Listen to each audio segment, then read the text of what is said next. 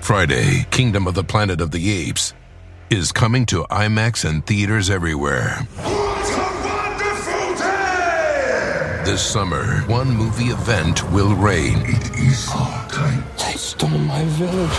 I know where they're taking your clan. Bend for your king. Never. Kingdom of the Planet of the Apes. Only in theaters Friday. Tickets on sale now. Rated PG-13. Some material may be inappropriate for children under 13. Do you want a beautiful lawn? Enter True Green, the easiest way to get a great lawn. Just water and mow, and they'll do the rest. Weed control, fertilization, aeration, and more. True Green is the official lawn care treatment provider of the PGA Tour, and they have a verified best price, which guarantees you the lowest price with no compromise on quality. You do you. Let True Green do your lawn care. Visit truegreen.com, TRUGREEN.com, to get the best lawn at the best price with the best people. Guaranteed.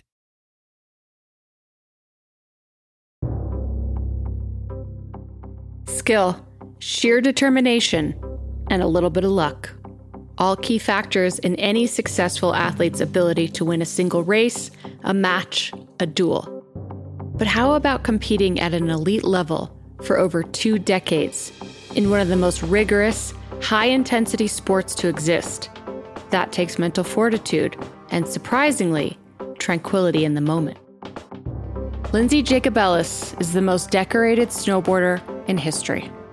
A 5-time Olympian, she is a 2-time Olympic gold medalist, Olympic silver medalist, 6-time world champion, 10-time X Game gold medalist, and her most recent World Cup win in Germany marked 31 victories in total.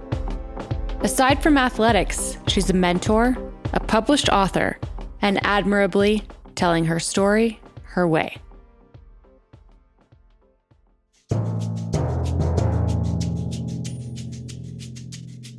I'm Molly Bloom, and this is Torched, a show about the heat of competition and the cost of greatness, both on and off the Olympic stage. On today's episode, Lindsey walked me through the ups and downs of her prolific career and shared how she found solace in the ability to let the little things go, ultimately reaching her golden moment at the 2022 Winter Olympic Games.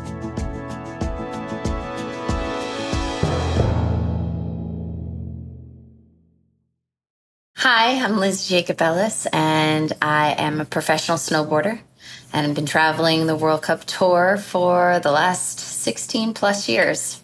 Which is such a long career. Yeah, it's been a hot minute, and I got into snowboard cross a lot earlier than that, so I've been almost 25 years racing and, was also competing in halfpipe as well, but then decided to streamline and focus on the longevity and see what I could possibly accomplish with having such a long history in the sport of border cross, because it's very hard to ever have the same scenario 2 times. Yeah. And obviously we want to get into that, but do you think being a seasoned competitor, having all that experience under your belt, do you think it's the mental that becomes so strong and it enables you to kind of deal with all different types of courses and scenarios? I would say I really started actually focusing more on my mental game about 8 years ago, because it was just certain things that were not lining up, or sometimes with border cross, it could just be bad luck.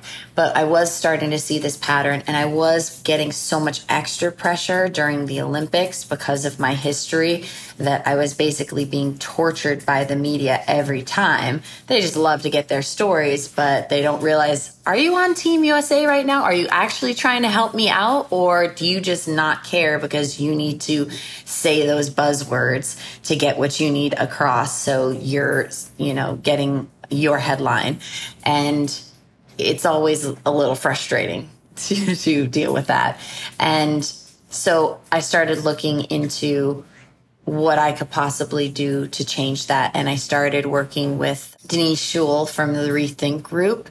And we completely took a different approach. Instead of, only blocking out the negative and only focusing on the positive, we started taking approaches like, well, let's look into this fear that you're struggling with, or let's focus on the emotional reaction that you're having, and let's best understand how that's really being built up in you, because those emotional reactions do physically drain you. Mm-hmm. Even if you're shielding yourself, that no one else knows that you're having an emotional reaction, like most competitors, that still drains energy.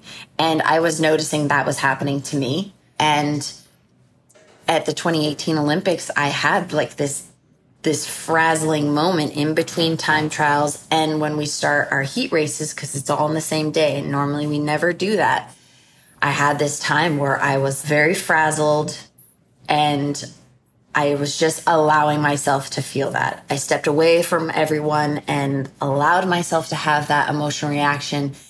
And then I went and had some food, started listening to music again, and I went back up there and I started riding really, really well. And it just came down to, unfortunately, the course, the headwind, how the drafting was working, because I had great starts and I wasn't always having great starts the years prior. So I was on it with the starts, then I'm drafting. And then of course we came out of turn 2, I think, and it was just this gnarly headwind and it just let all the ladies by. So it was, you run it through your mind so many times as a competitor. Could I have done this differently? What didn't I execute well there? And you play it over. You're like, what if I was in second? But then you can't guarantee that you wouldn't be in some sort of tangling scenario with another rider. You always want to try to be out ahead, because that's the least chance for you to get caught in traffic or tangled or lose speed, to be able to dictate your line. I knew that I was onto something because I saw this change, because you don't need to be just bearing those emotions. You need to have those come to the surface and deal with them and grow and learn from them.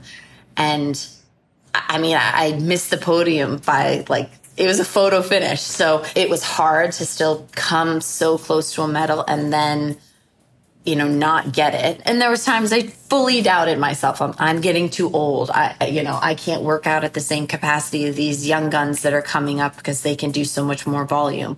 Then I have my trainer and my mental coach telling me, you have that volume because you have years of volume.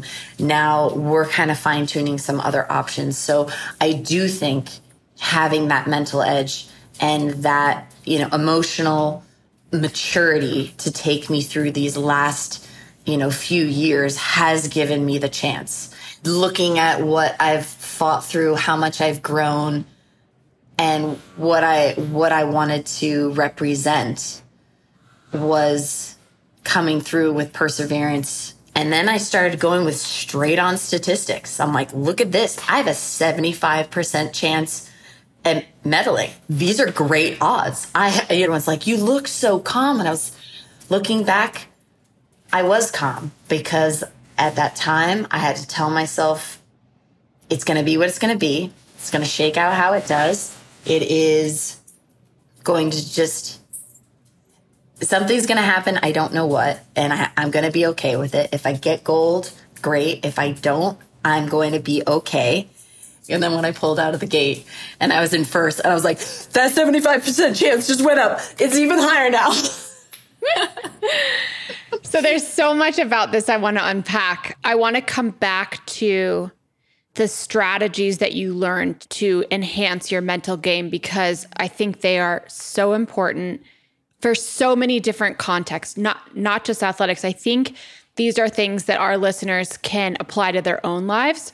And I certainly have kind of gone through a similar path of running into myself for many, many years, and then learning how to process emotion and also how to surrender. Mm-hmm. And it sounds like those are two opposite ends of the spectrum, because you got to let that emotion express and you got to feel it. You can't stuff it away. It doesn't go anywhere if you don't let it, if you don't feel it, if you don't breathe through it. But then you also have to practice that surrender.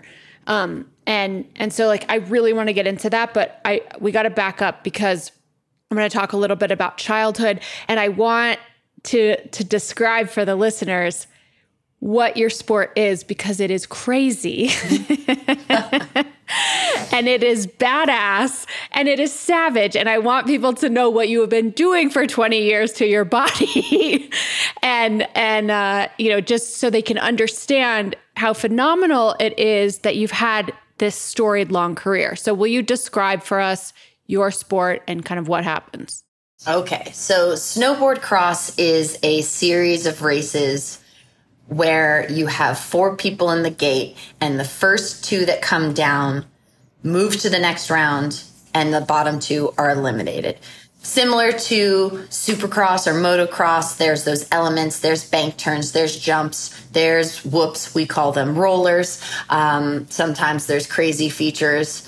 They're always a course builder is always trying to add their little special flair when they are designing a course that makes it unique or unique to that terrain, because sometimes you have to build for the terrain. It is a gliding sport, but over the last few years, there have become more power movements out of the gate, having these explosive maneuvers that have to take you somewhat uphill to get over these features to then generate speed. That has made it especially appealing for the younger kids because it is very challenging to get my body, being older, to generate power over and over and over again.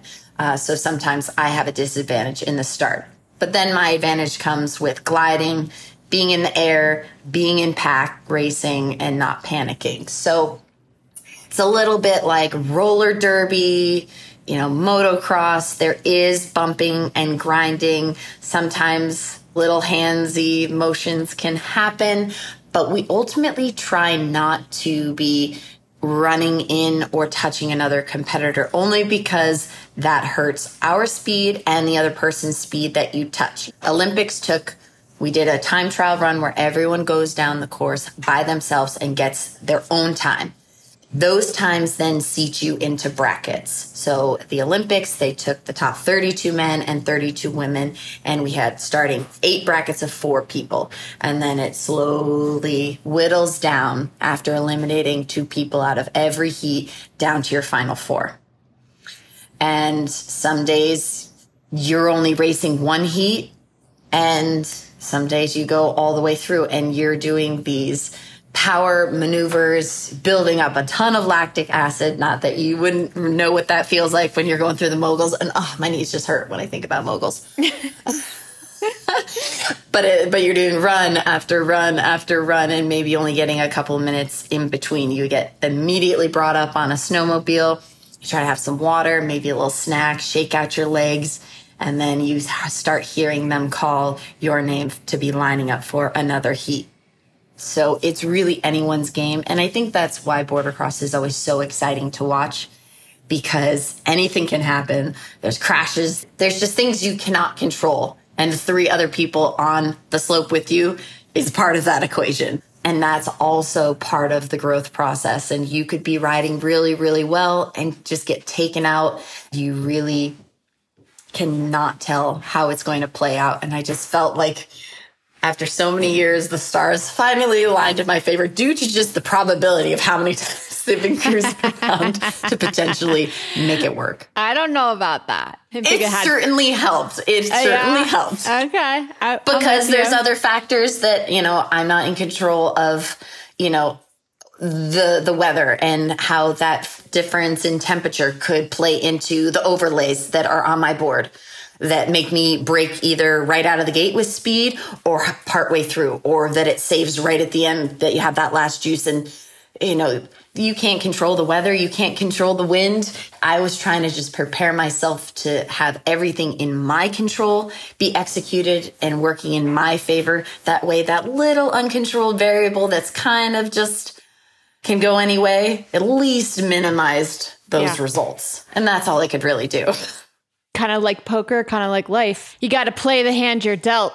Yes. And I think, again, I want to circle back to this, but strengthening that mindset is such a huge skill to develop. Okay. So how did you get involved in this crazy sport of yours? So it's actually an interesting story, and I do touch upon it more in my autobiography that I'm starting to write. So I'll get even more fun details of how everything kind of came to fruition, because it's not a blueprint. As you know, you can't just follow everything and then boom, you get a professional athlete. So looping back to, my family growing up, we were the weekend warriors. We were driving up to Vermont, southern Vermont, every weekend once the snow was starting in, Thanksgiving time. And we shared this little weekend house with two other families. They were my dad's best friends growing up from high school. So everyone started to have kids. We naturally became pretty much like brothers and sisters, even though we're not blood related. Everyone was into skiing and really just committing the entire weekend to being at Stratton. And then my brother one day decided to rent a snowboard. He started seeing people on snowboards, and we're like, that's stupid. Why would you want to do that? Like, that doesn't look that fun. And my brother picked it up right away. They went to the top of the mountain, no lesson. Everyone in our family was like, well, we don't want to wait for you while you're trying to learn this. So if you want to do that, we're going to continue on skiing, going fast and being in our crew, and you can figure this out. So by the time my brother made it down to the mountain, he had figured out how to link his turns, and he was just raving on how fun it was. And naturally, being a younger sibling, you always want to do what your older sibling's doing. But I did not pick it up that quickly. It took me a while, and I just being so competitive and that fear being a younger sibling, you don't want to get left behind, because then you're just not a part of the fun. He eventually helped me because I was having a hard time putting it together. So he was there for, some of those early turns, and, flashback. He was there for when I took the training wheels off of my bike and helped me with that cast off. So he has those big impact moments in my life for sure. And that was another big one, not knowing what path that would set me on. So your brother had a profound impact. 100%. And then what that did was also, my dad was learning to snowboard at the same time I was. And then my mom's like, well, great. Well, I just figured out skiing, and now everyone's switching to snowboarding. Well, I'm going to switch too. So it made our whole family switch. Family. Wow. We all went to the dark side, and we all started having so much fun. So we'd ski in the morning when the conditions were just freshly groomed. Everything was nice. And then in the afternoon, when it would get piley and maybe a little softer, we'd go on the snowboards. And we did that for a really, really long time. And it was not until, unfortunately, our house burnt down up there that we all know how challenging it is working with insurance companies. We could not afford to be replacing every piece of equipment that we had. And my dad asked my brother and I, what do you want to pick? And we look at each other, we're like, snowboards. And it was so amazing because so many of the local companies around the ski shops, they helped us and hooked us up whenever they could, getting us clothing. It was just so amazing how that community came together to support that, because it was a hard loss. Oh, for sure. In 2006, you narrowly lost gold after attempting a trick at the end of your run. You have been outspoken in your dislike for the media's focus on this incident. We kind of touched on that earlier. Many have called your 2022 Olympic gold medal a redemption win. How do you feel about people calling it that? Does that resonate? I feel that word redemption is played out a little bit. I feel like a redemption would have worked if it happened in 2010. It is essentially a type of redemption, but I felt I was so overhearing that word. And for me to be in this sport as long as I have been, and changing the level for women's snowboard cross was my goal. And the fact that I am solid in this sport in history is more important to me, and how I'm helping it grow and the path that it could still potentially go. So It was annoying. It was frustrating because any interview I did, they'd always want to loop it back to that. They'd always want to loop it back to, why you did that in, '06. And, essentially, I don't know if I can 100% answer that because I was so young. Was I being rebellious in my mind? Was I just having fun? I've gone through the motions of therapy to try to understand like what actually happened. And it's like at the end of the day, it's what happened. I can't change it. I can only keep moving forward. And it took me so many years to even put that mindset in that this is a time to grow. This is a time to change and evolve. Once I realized that, then I started making more progress with me loving the sport. And, you have those times when you're injured. That's when you start thinking about other things. It's been interesting how the media has always been writing what version they think my story has been. They'll put any title to it. Even winning the 2 medals, you could read some of the headlines and you're like, it still sounds a little negative, even though all that happened was positive, and they want to put their version on it. They want to put their voice on it, which is why I thought it was really important to do this autobiography, because I wanted my voice to be heard. I wanted my perspectives. People sometimes see these athletes and they only see them as an athlete, not a complete person, that they're dealing with other real life problems too, and their own growths and struggles and things like that. So it can be challenging. There are setbacks in life. There's guaranteed setbacks in life. That's just what you're dealing with. But to be pushing forward and to, have to just pivot and adjust and make adjustments constantly, it's just never giving up. So much of what you said resonates for me. I made my own set of mistakes.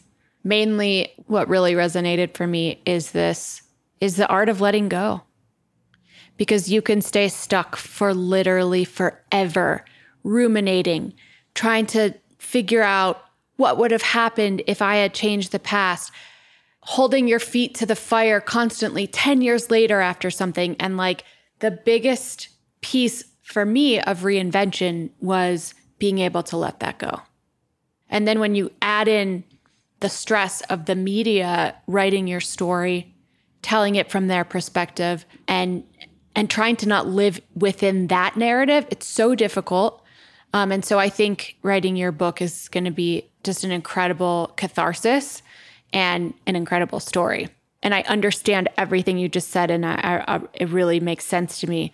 But I also kind of want to get into, like, you were competing for 16 years. You had to navigate this media storm. After all that time, after people probably like writing you off or whatever, you won a gold medal. I mean, can you talk about how that felt? It actually took a long time for me to fully get excited about it, only because I had another race immediately after. But so right after I won the individual gold, you're brought through the media circus. I'm doing Zooms constantly because I'm still over in China, and I'm still in my awards outfit and long underwear, and it's like getting close to 2 a.m. And then, they're asking me like, okay, well, your first interview tomorrow, it won't be that early. It's just 9. If you've done World Cups before, you do podiums, you come back, you have like, time to decompress, maybe celebrate, you shower, you pack your stuff, and you're getting ready for your next event. This was just, they kept me in that loop of, media, and you have to do your drug testing, and then you do your flower ceremony, then you do your regular medal ceremony, and it's incredible. And those moments are truly amazing. And you feel like you're going to know exactly how you're going to react on the stage, that you'd be like just blowing kisses and waving the flag. And then it's just like, it was like that Ricky Bobby moment where I was like, I don't know what to do with my hands. Like it was just like it just froze. It was kind of funny.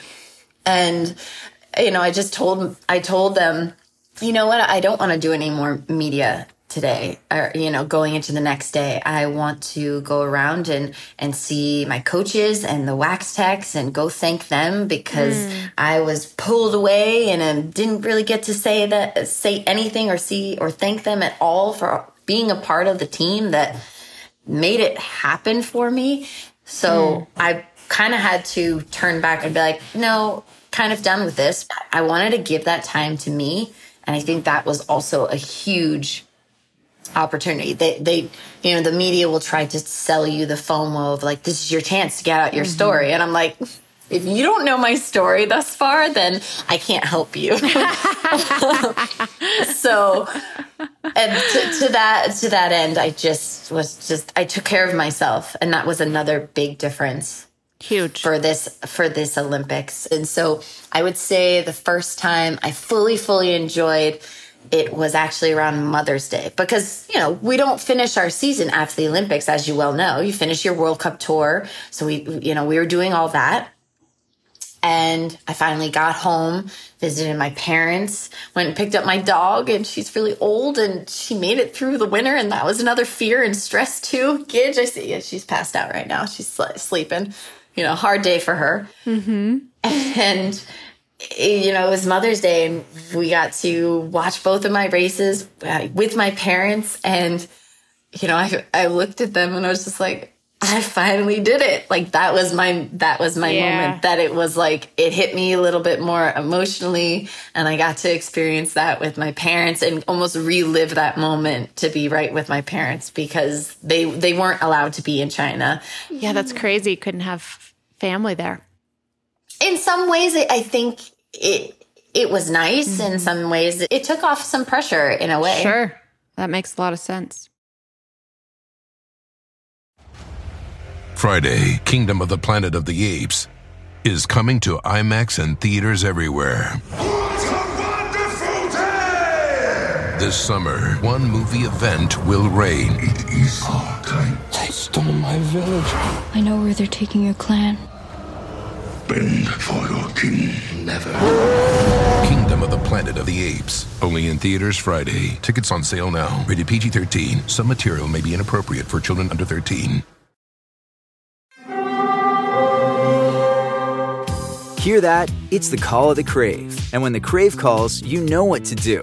Try the $5 Bacon Bundle. Because the only thing better than a White Castle slider is a White Castle slider topped with crispy hickory smoked bacon. So pick any two of either the Bacon Cheese Slider, 1921 Bacon Cheese Slider, or Chicken Bacon Ranch Slider. And also get a small fry for just $5 with the $5 Bacon Bundle. White Castle. Follow your Crave.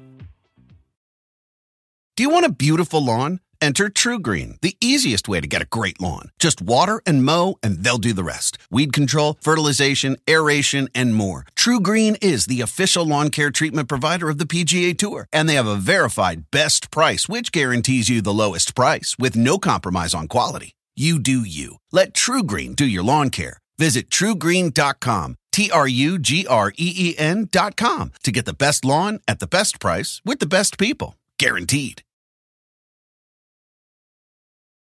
So in 2014, something spectacular happened while you were off the snow. Can you tell us a little more about what it was like in Sochi and how that led to your first foray into publishing with a children's book? Sochi, a true story, was born after the 2014 Olympics, where a lot of the dogs in Russia were either abandoned, just with all the construction, all the, changes that were happening in the area. It kind of spawned this big boom, and there was puppies everywhere.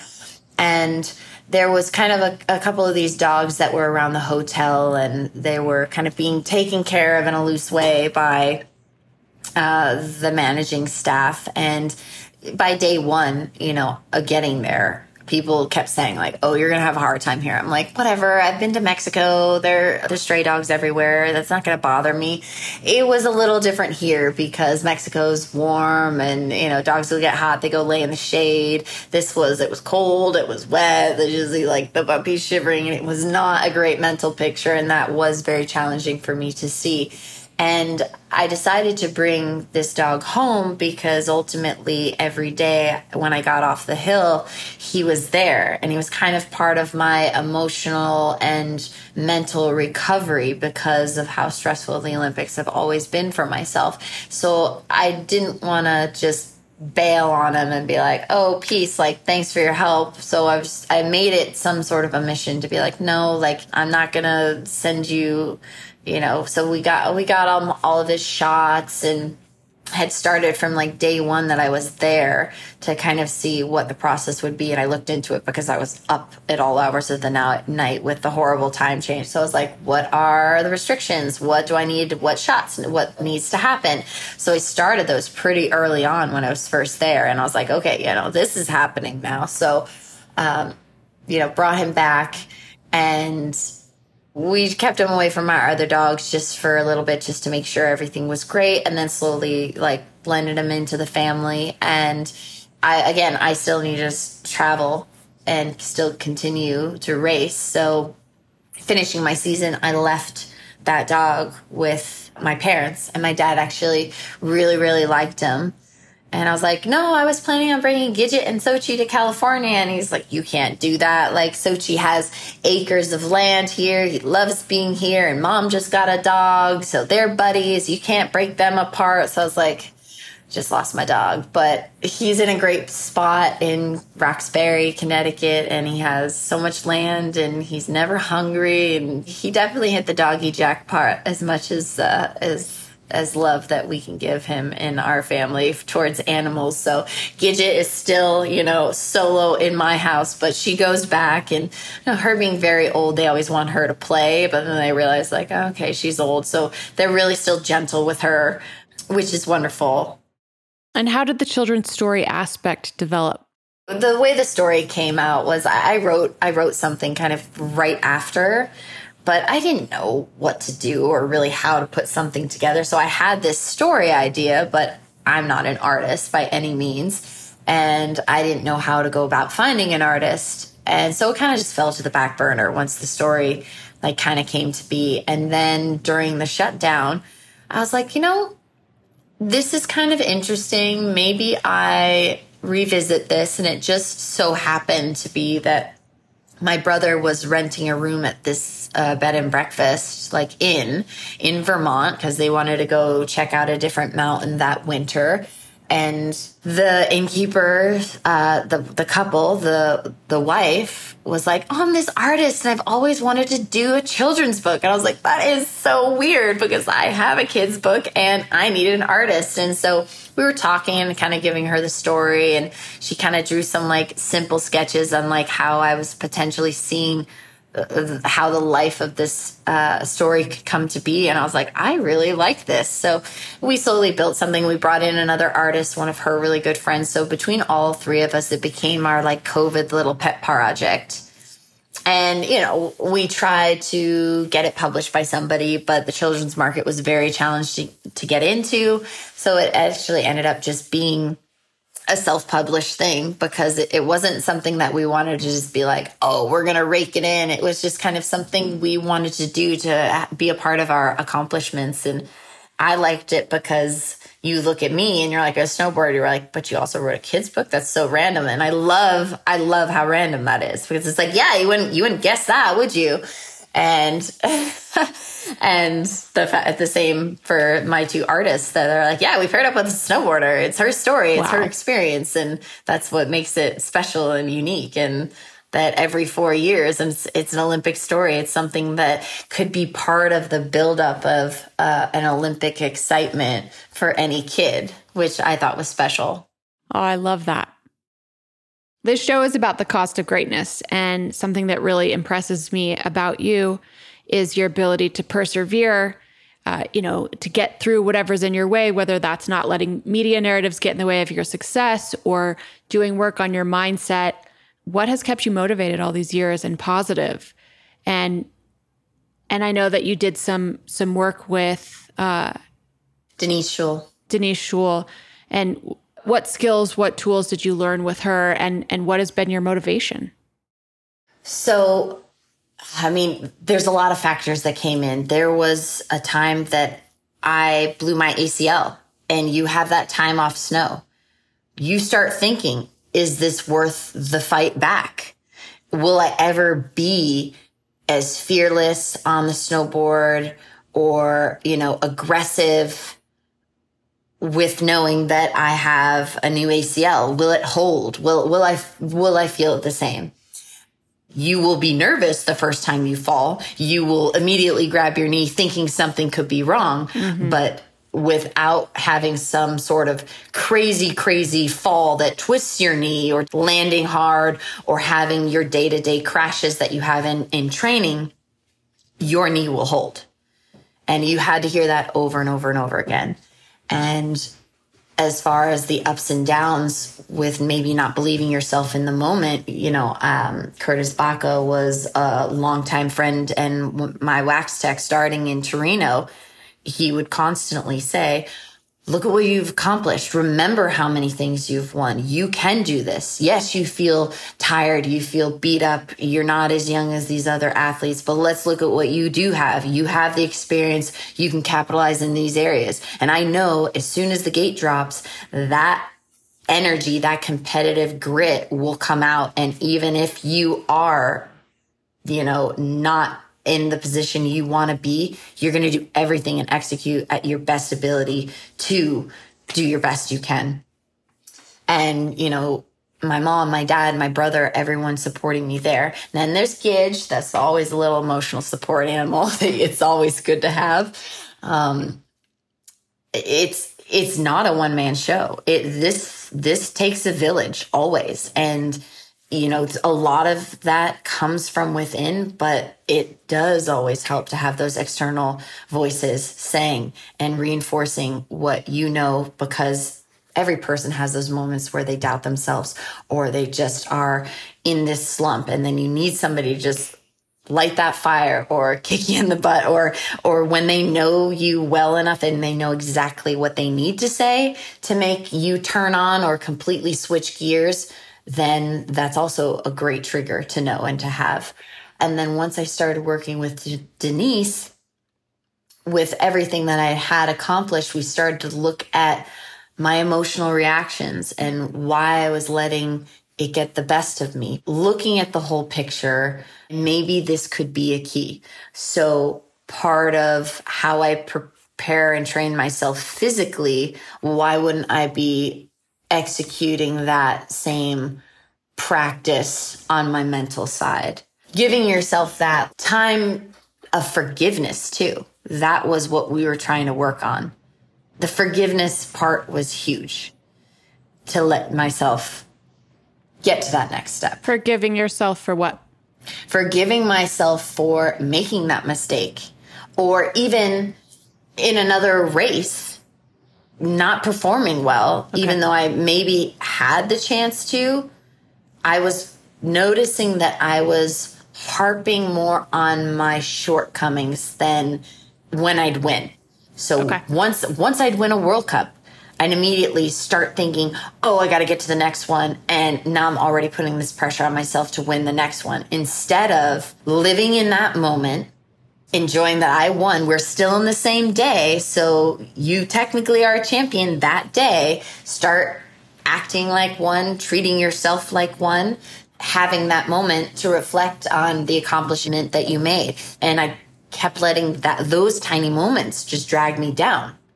So I did make it that focus to make the wins last longer and pull more positives from that win than to necessarily harp on the shortcomings. Not that those are not learning experiences, but it's more so finding that balance of just being kinder to myself, basically.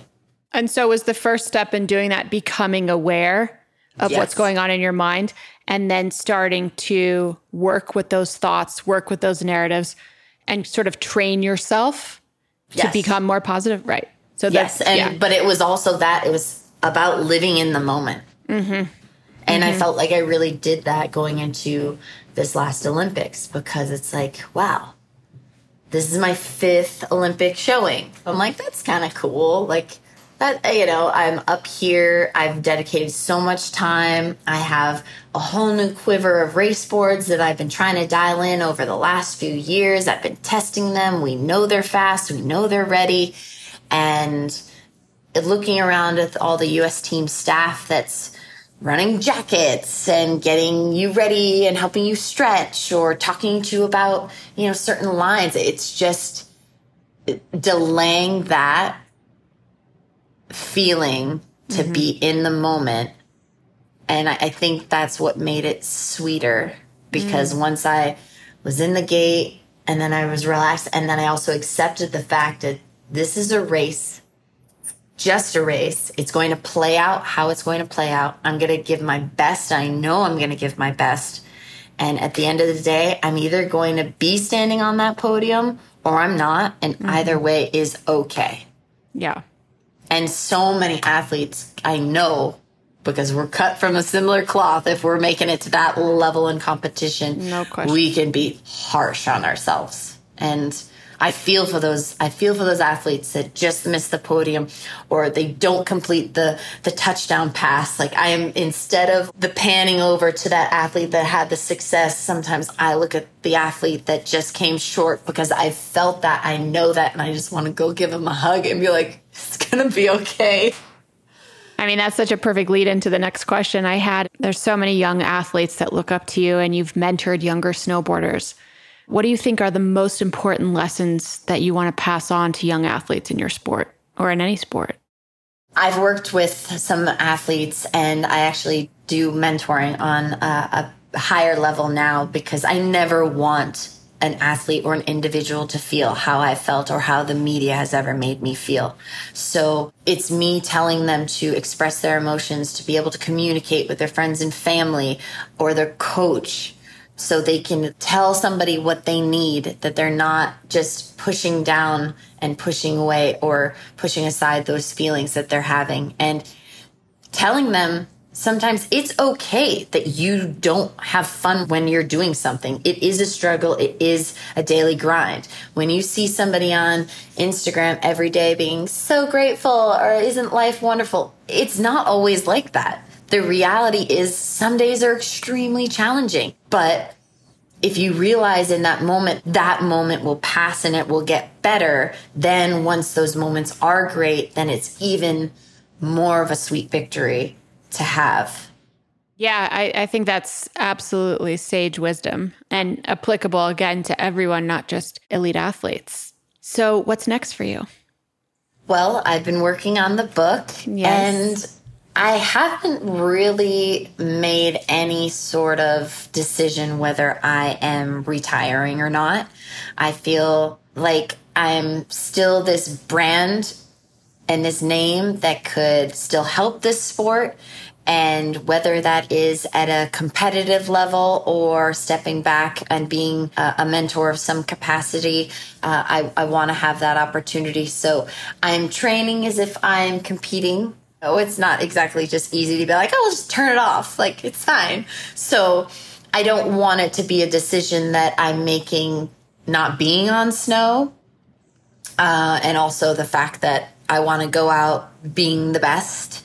I feel like something will tell me that it's time. I just haven't been given that cue yet. So working on training, working on my book, and I have also started doing personal training, because during the pandemic, the first shutdown, I really didn't know how I was going to transition out of sport. So I figured getting my personal training certificate might be a great way to help segue me into, maybe I liked doing that, or it would just give me something to be generating income in the time between that I didn't know. So I've also been doing that and dabbling to see if that's still something I like. So I'm just trying to stay busy and be active, mentally, physically, and keep challenging myself, because I don't know when opportunities will shut down at that capacity and I'll fully transition into everyday life. And I really don't know how to, I'll probably be hitting you up for that. So I'll be like, navigate me, my Sherpa. Anytime, girl, anytime. Lindsey, you've had and continue to have such a prolific career. I love listening to your evolution. I think that so many people are going to benefit from this podcast and from your tenaciousness, and also your ability at some point to get vulnerable and ask for help. And you know, just the duality of those two things are so powerful. So thank you so much for being on. I can't wait to read your book. Thank you. All right. Thanks. Bye.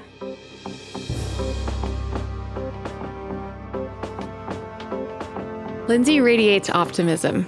And to her point, you don't have to be an athlete to face adversity and be down on yourself at times. Harsh critiques of our abilities creep into every person's mind from time to time. But just like Lindsey found, we aren't powerless. There are ways to overcome the negativity, and we have to search out the people in our lives that will help us see our challenges through to those welcoming white slopes, readying us for our next great ride. Torched is a production of Film Nation Entertainment in association with Gilded Audio. It's executive produced by me, Molly Bloom, Alyssa Martino, Milan Popelka, Andy Chugg, and Whitney Donaldson. This episode was produced by Nikki Stein and Kelsey Albright. Tori Smith is our associate producer. Olivia Canny is our production assistant. Original music by James Levino. Special thanks to Allison Cohen and Matt Eisenstadt. Next time on Torched, I speak with Olympic surfer Caroline Marks about what it was like to compete in the first Olympics that featured surfing. Surfing is such an individual sport, and being there, you know, the whole Team USA stayed together. But normally everyone's in different houses and everyone has their own coaches and doing different things, but this time we were all together in the same house, and I've never really had that experience before, you know? So that was like super cool. That's next time on Torched. Thanks for listening, everyone. As always, if you like what you hear, follow, subscribe, and leave us a review. We'll see you next time.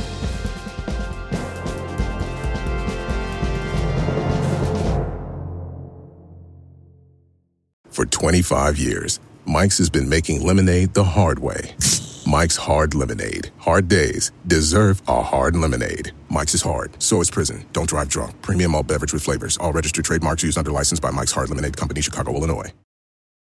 With the Wells Fargo Active Cash Credit Card, you can earn unlimited 2% cash rewards on purchases you want and purchases you need. That means you earn on what you want, like trying out that new workout class, and 2% cash rewards on what you need, like a foam roller for your sore muscles. That's the beauty of the Active Cash Credit Card. It's ready when you are, with unlimited 2% cash rewards. The Wells Fargo Active Cash Credit Card. That's real life ready. Terms apply. Learn more at wellsfargo.com/activecash.